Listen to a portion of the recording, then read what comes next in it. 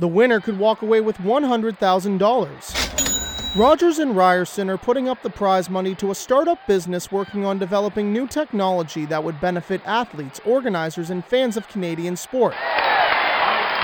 The runner-ups could receive anywhere between $20,000 to $30,000. Annie Hu represents Breezy, a company on hand at the launch.